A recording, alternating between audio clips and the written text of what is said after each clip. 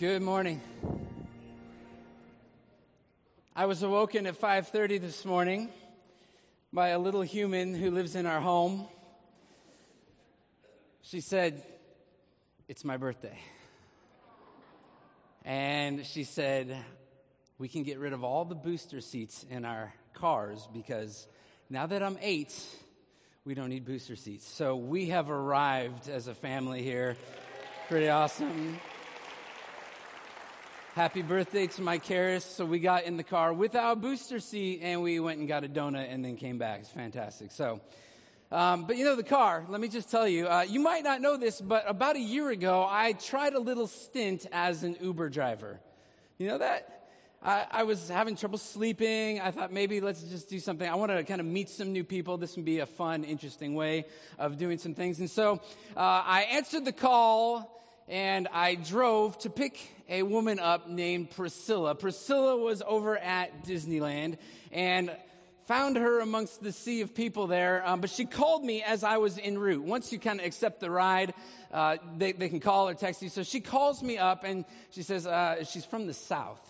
So she has this drawl, and she says, "I just want you to know that when you pick me up, I'm a Southern lady, and I expect you to treat me like a gentleman." I said, "Oh, what am I getting myself into? My life used to be so easy." And she said, "I expect you to open the door for me when you pick me up." All right, it's not in the Uber handbook, but okay, I'll acquiesce and we'll do it. So I found her, and I was so overwhelmed with the whole scene, so many people. I found her, and I'm sitting there, rolled down the window. I said, "Priscilla?" And she's all, "Yeah, come on in." She's all, "Aren't you going to open the door for me?" Oh, I forgot, and ran out, opened the door.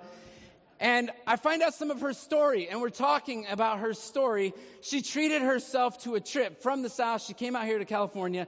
She went to Disneyland, and she wanted to have a really great experience. She says, "You don't know my story." And I said, "Well, tell me your story." And she tells me about her life and growing up in an abusive home where her dad beat her all the time. And at a very young age, she had to leave. She ran away from home, and she lived a life on the streets. And she found drugs to be a companion. She did all kinds of things, anything just to make a buck, to try to fix this problem in her life, just to survive. And 15 minutes later, we get to her destination, and I said, "Thank you for sharing your story with me."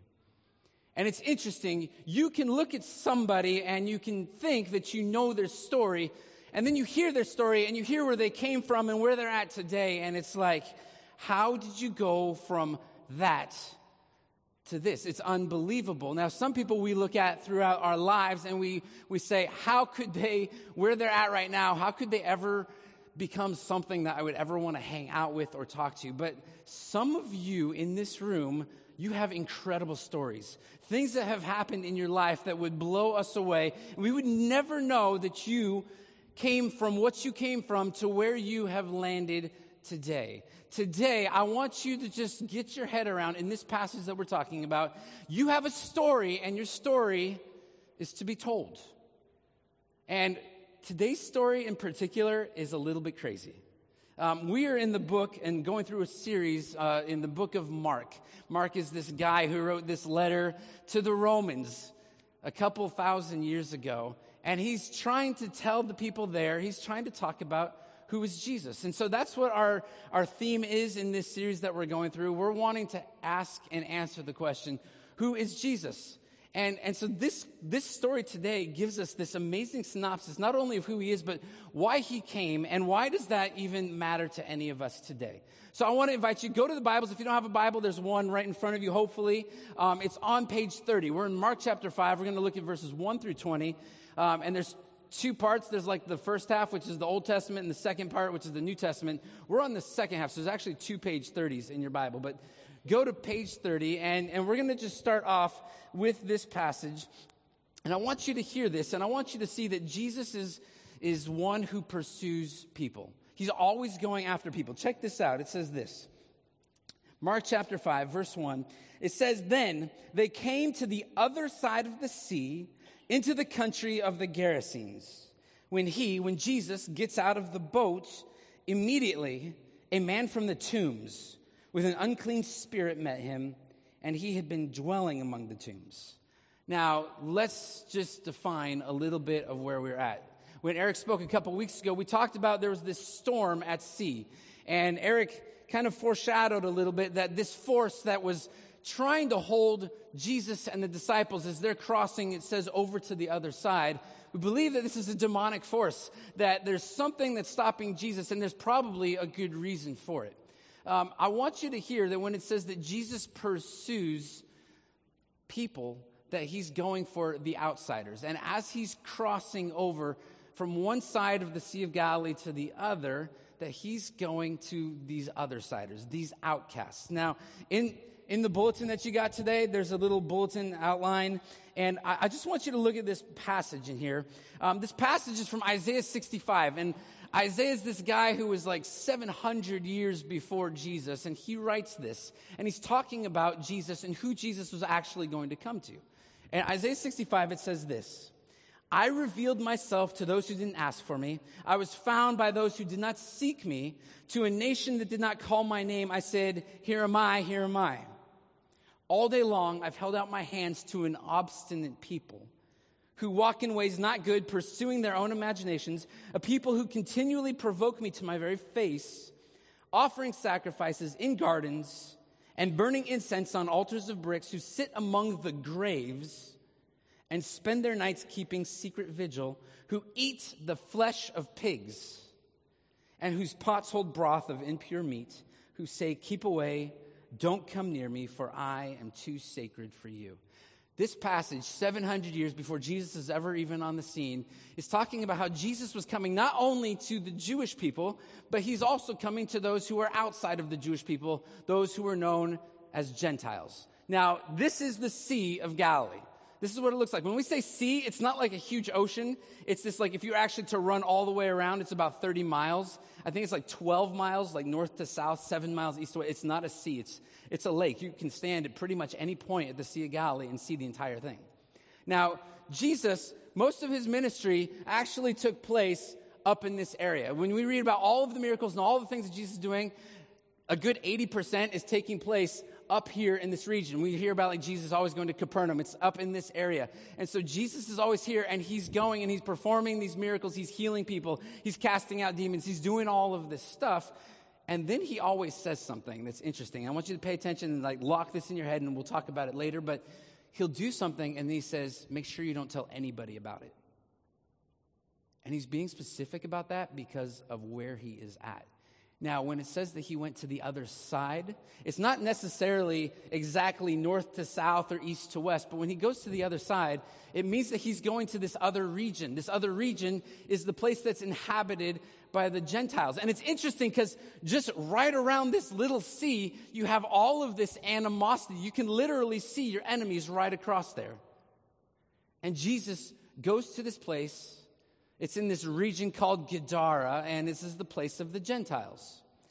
And it's kind of beautiful. If you were to go there today, this is what it looks like. Here's some aerial shots. Today it's known as modern-day Kersey. Some of us are going to be going out in November. We're going to be there at this spot, and I'll just reuse this sermon, and we'll do it again. It'll be really fantastic.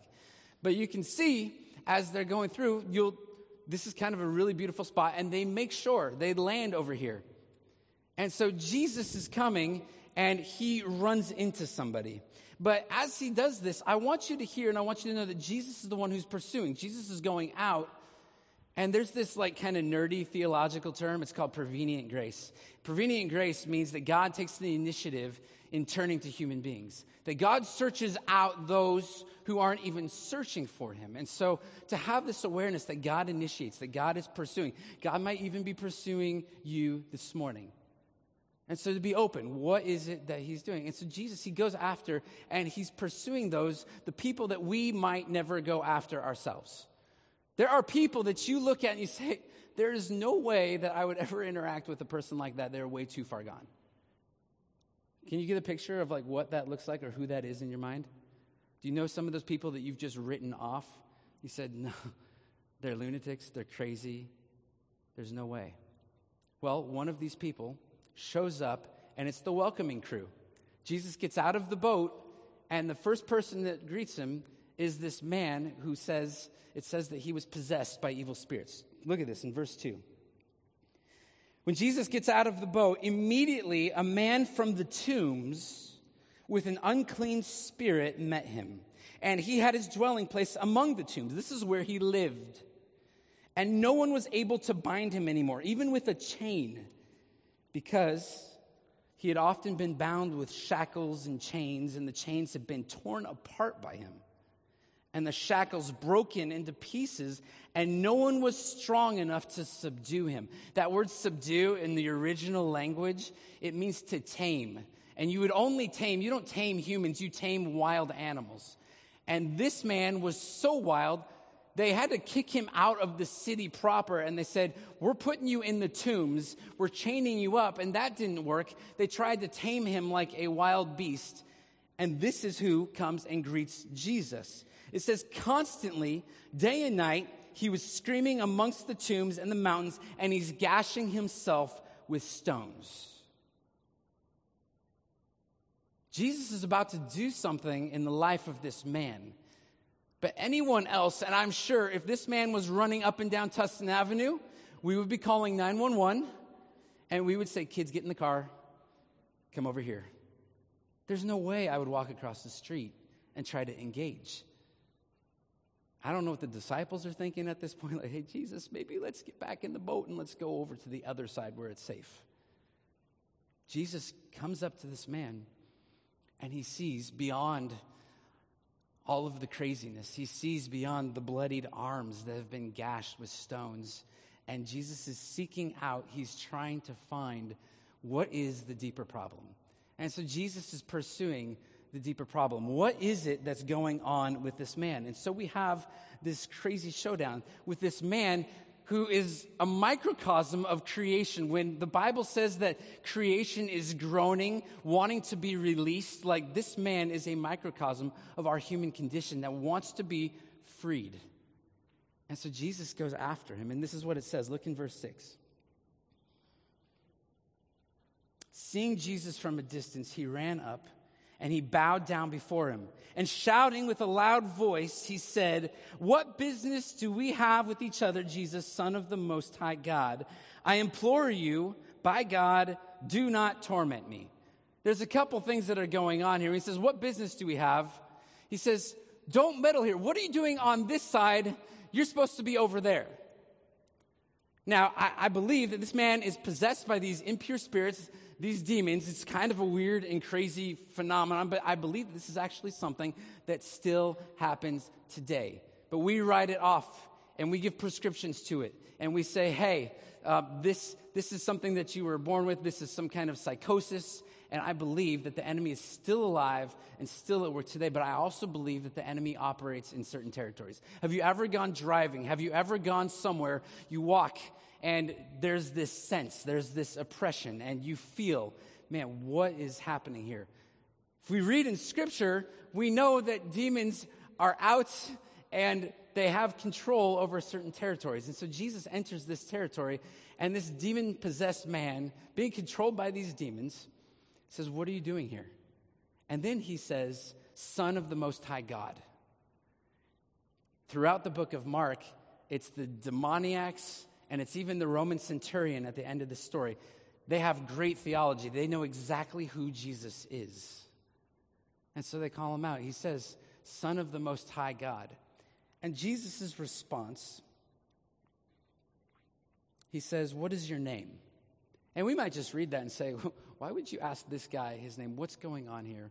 There's this old belief that there are actually exorcisms that would take place, but if you were going to exorcise a demon out of a person, there was this protocol that was used. The rabbis wrote it down, and one of the things that you had to do was you had to ask it its name. If you knew the name, and if you called out the name of the demon-possessed, that you had some kind of power. And so the demon starts with the first blow. What are you doing here? Why are you in my business, Son of the Most High God? And Jesus says, what is your name? And the response that he gets is this: my name is Legion, for we are many. Legion is this Roman term for a Roman army. It symbolized, a legion was 6,000 men on foot. So this man in this human body was within him residing many, many demons. It says, we are many. And he began to implore him earnestly not to send them out of the country. See, these demons are begging. They actually think Jesus is here. Our time must be up. And in another part in Matthew and Luke, it says, don't send us into the abyss. Don't get rid of us forever. There is going to become a time where Jesus will do away with all of the evil in the world. So they say, don't get rid of us. There is an imploring and there is a begging. And it says, now this is where we get a little bit weird. Actually, we were there already. Now there was a large herd of swine feeding nearby on the mountain, and the demons begged. They implored him, saying, send us into the swine so that we may enter them. We need a new host. And Jesus gave them permission, and coming out, the unclean spirits entered the swine, and the herd rushed down the steep bank into the sea, about 2,000 of them, and they were drowned in the sea. That's crazy. So Jesus, for whatever reason, and we don't know, gives permission as the demons are asking, send us out, put us in those pigs. Jesus gives permission. And I believe that perhaps the demons who would be in a human, maybe a human can handle it to some extent, but when entered into a herd of swine, they just went crazy. And so they run and they rush off. And here's the thing. If you're on the other side, on the Jewish side, as Mark is writing this and they're reading this and the Gospel of Mark like 2,000 years ago is being read to all of these people, they're cheering. You know why? Jewish people then, and even now, are not that fond of pigs. You and I, Miss Piggy, Piglet, Babe, we like pigs, right? And even more than that, we love bacon. I'm Jewish, and I love bacon. Oh, that felt good to say. Now, let's just close in prayer right now. But on the other side of the lake, the Jews are watching this, and they're saying, what's going on? And in one foul swoop, not only are there a whole bunch of demons, unclean spirits, but they're sent actually into the pigs. Now, the Romans who were stationed there in Israel at the time, they actually took on a mascot. The mascot was a boar. And so this was kind of what they would identify themselves with. And so the Jews had this history of if they were being tortured, if they were being persecuted, their enemies would say, we want you to eat the flesh of swine. And to do that, that meant that they were forsaking all the commands that God had given them, saying, don't eat that. And so for them to eat the flesh of swine meant that they were turning their backs on the God of Abraham, Isaac, and Jacob. So when they see 2,000 pigs fall into the Sea of Galilee and come to their death, it's almost this joke. It's this irony. It's this, really? It's unbelievable. And so this is what happens. They're there, and all of a sudden, there's this transformation that takes place. Not only does Jesus pursue people, but he transforms people. Look in verse 14 with me.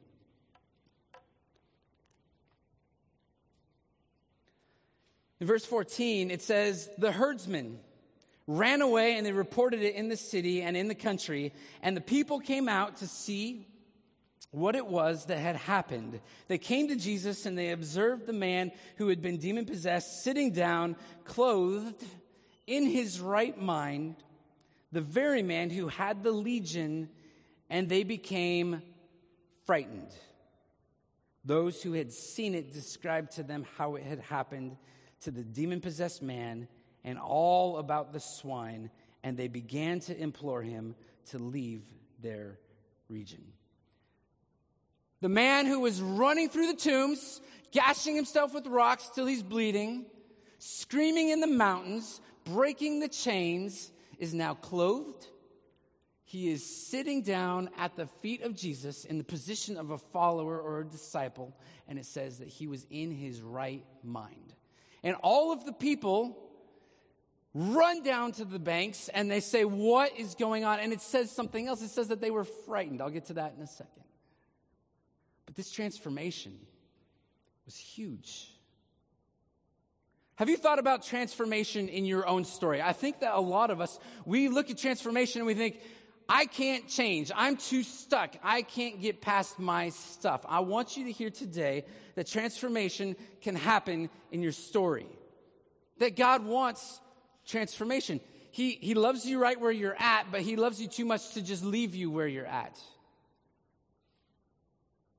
Over the last few months, I've journeyed on my own transformation. I'd say this has been like a lifetime transformation. If I were to kind of plot my map of my life, I could kind of do it by how much I weighed at certain points. And I know, like, at this point in my life, this is how much I weighed, and this point, and so I've been under this journey, and there's been a bunch of us who've actually done this from Calvary, but we've joined this place. It's a torture clinic, but it's really fantastic.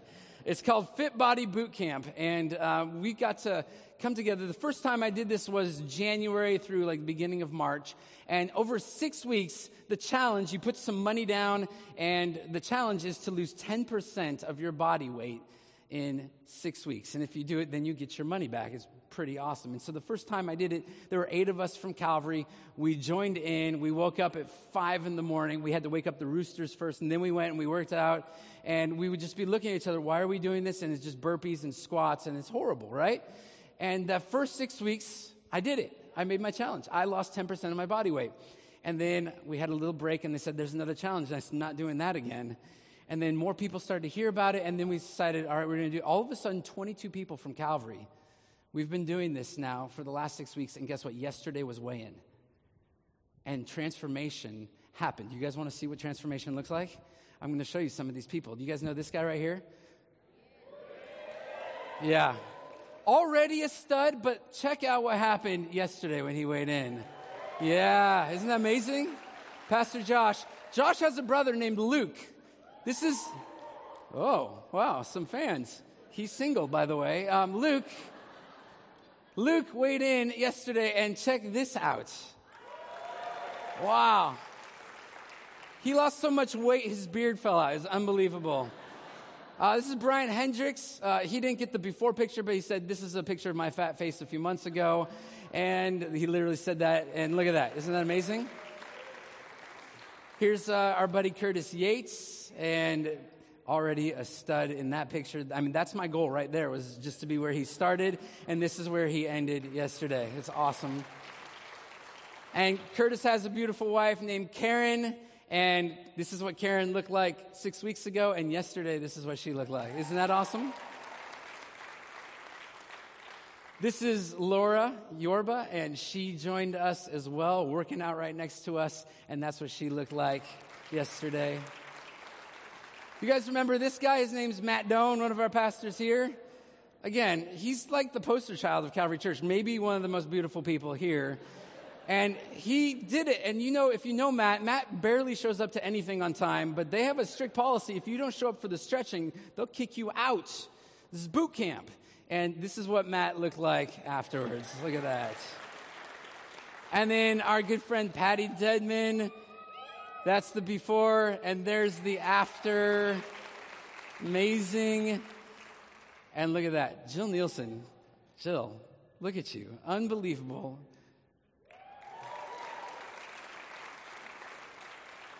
And here's my buddy, Pastor Nate Green. We'll actually get to hear from him a little bit later. Already looking good, but look at this guy. It's amazing. And his wife, Malia, and she joined us yesterday, and this is what she looked like. Here's Quentin. You guys know Quentin Edwards? He is the husband of Mary Jane, and he was a big, strong man, but now look at him. He's still a big, strong man. This is Mary Jane. That was what, 4 months ago? And this is Mary Jane yesterday. Wow. And then there's this guy. And I know a lot of you look at me and you say, Matt, you already have your glorified body. It's so perfect. Why would you mess with that? Why would you do anything with it?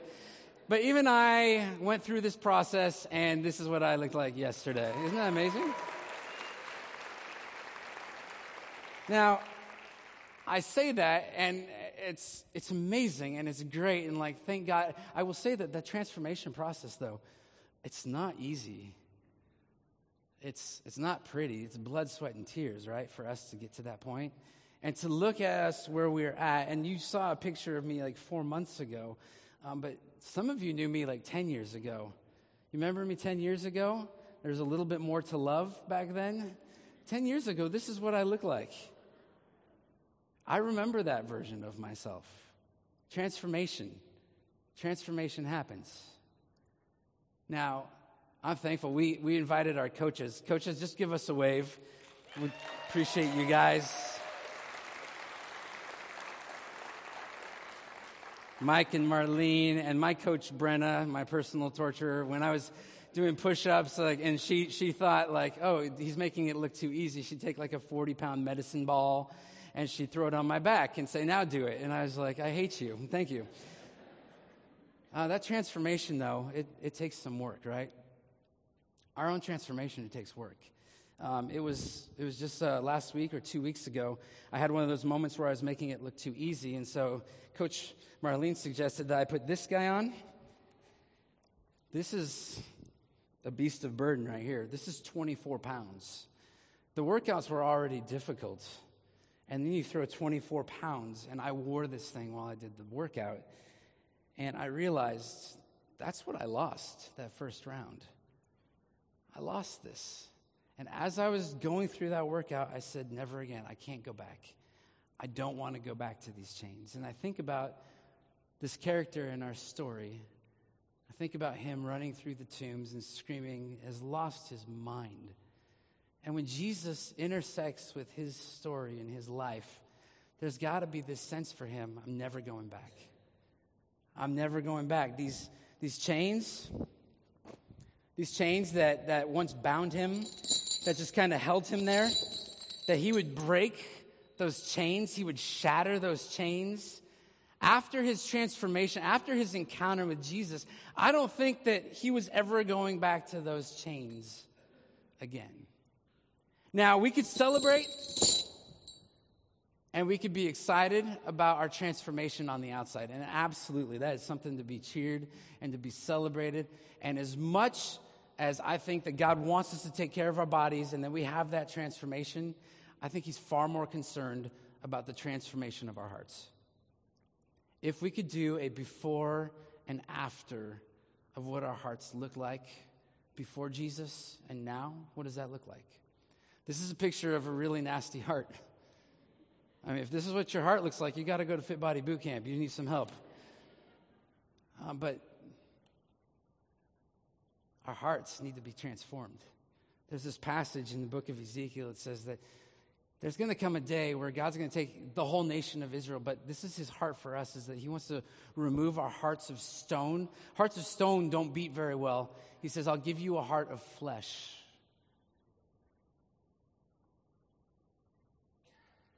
I think that God is up to something, that he wants transformation, not just of us outwardly, but he's far more concerned with where your heart is at. So you look at the response of the people on the Gentile side of the lake, and it says that they saw, number one, their entire economy. 2,000 pigs back in that day for a small town, their economy is ruined. And they look at Jesus and they say, we need you to leave. You're too much trouble for us. And it says they were frightened. That word is phobos. It's the same word that's used after Jesus calms the sea and he's sitting with the disciples in the boat. They look at him and it says that they were frightened. When you see God show up and when you see him move, it's cause for us to pause and to have a little bit of fear. And that fear can drive us to resist the transformation that Jesus wants to bring into your life. See, we like Jesus as long as he's a good teacher, but once he starts to disrupt our lives a little bit, once he starts to say, hey, you could follow me, but this is what it's going to cost, then we kind of say I don't know about that. Have you guys seen Shawshank Redemption? I love this movie. It's about a bunch of guys in prison, but there is this piece, there's this moment. There's a character, his name is Red. And Red, from prison, he's talking about his experience in there, and he says this: these prison walls are funny. First you hate them, and then you get used to them, and enough time passes, get so you depend on them. That's institutionalized. They send you here for life, and that's exactly what they take. The part that counts anyways. Fear can hold you prisoner, but hope can set you free. I think it's fascinating that these people on this side of the lake are comfortable with the demoniac running around and terrorizing everybody, but when Jesus comes and sets this man free, they say, get out of here. And you see some of these requests that come up, and you have the demons. The demons are saying, Jesus, send us into the swine. And Jesus says, okay. And you have the people on this side of the lake saying, we want you out of here. And he says, okay. But then there's something interesting that happens. Check out the rest of the story. It says this: they began to implore him to leave their region. In verse 17, verse 18, it says, as he was getting into the boat, the man who had been demon-possessed was imploring him that he might accompany him. He says, I want to go with you. I want to follow you. And Jesus did not let him, but he said to him, go home to your people and report to them what great things the Lord has done for you and how he has had mercy on you. And he went away and he began to proclaim in the Decapolis what great things Jesus had done for him, and everyone was amazed. The work of Jesus in your life is your story. Tell it.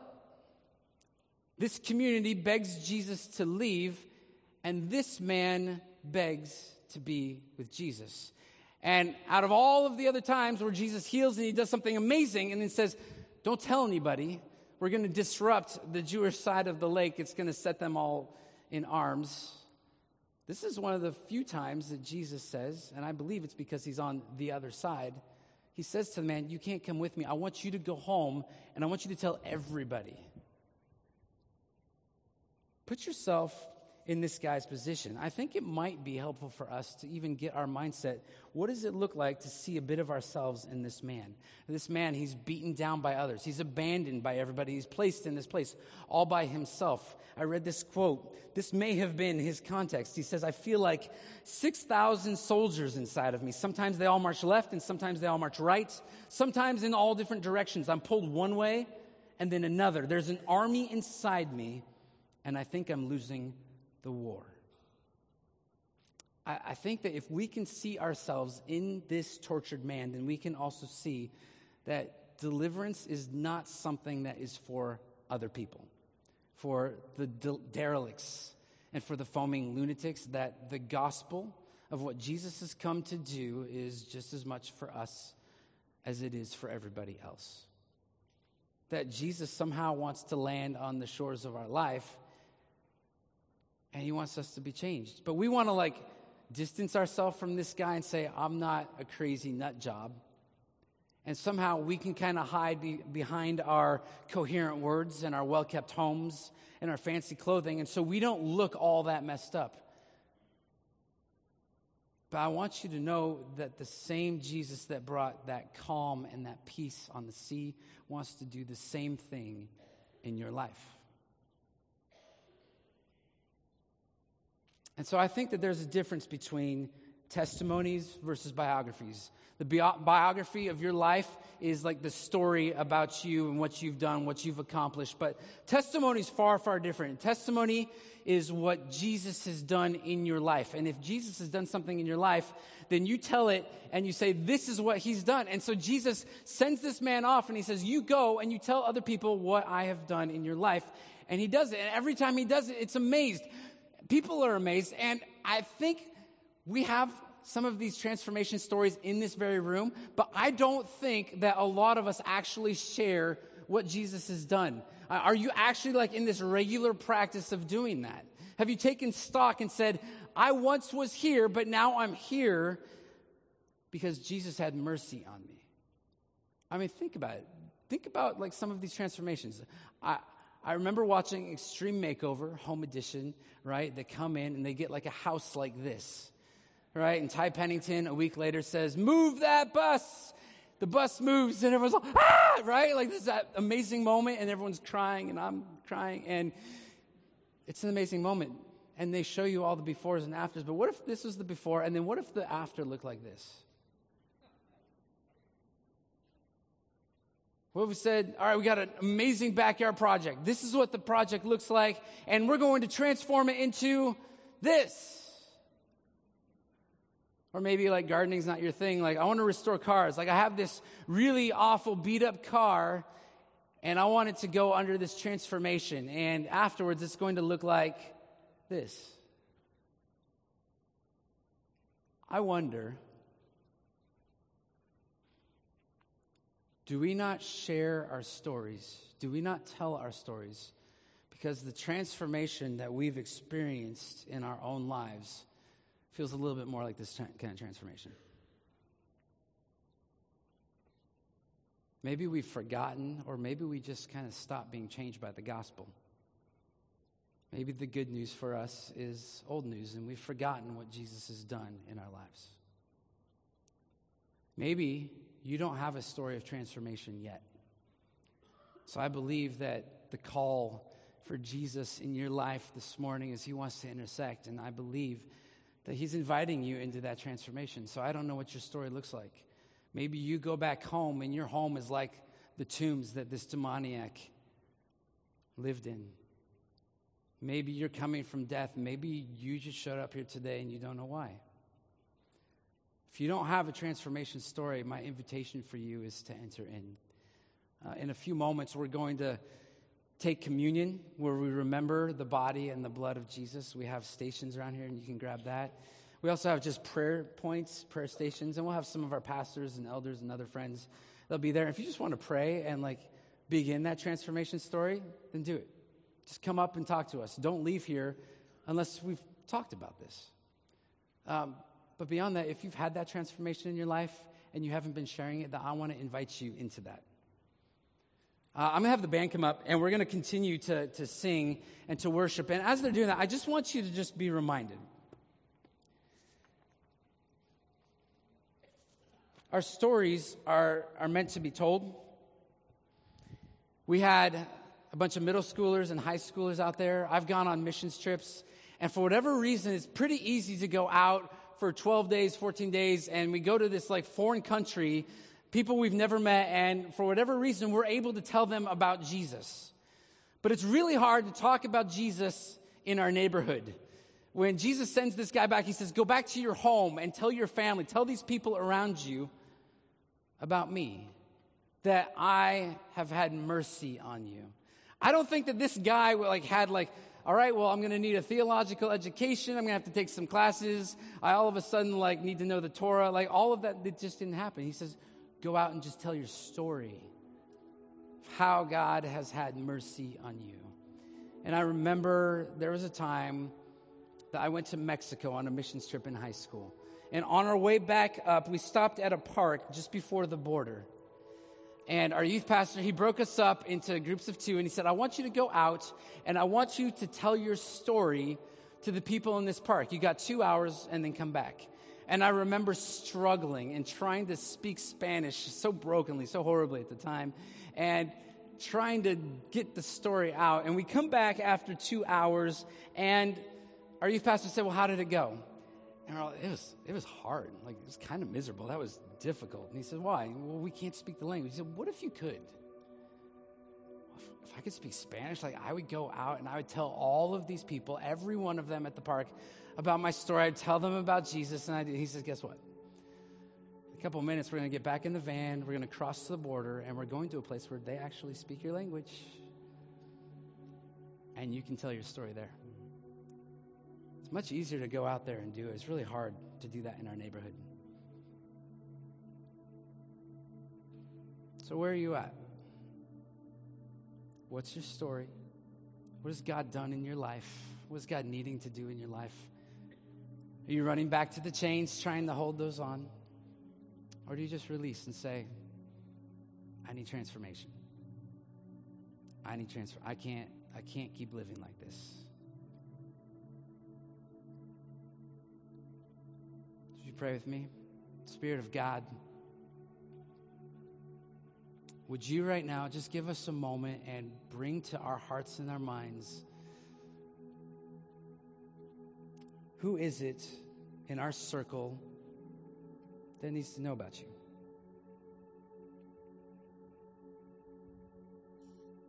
God, in this moment, would you also just remind us of what you have done in our lives?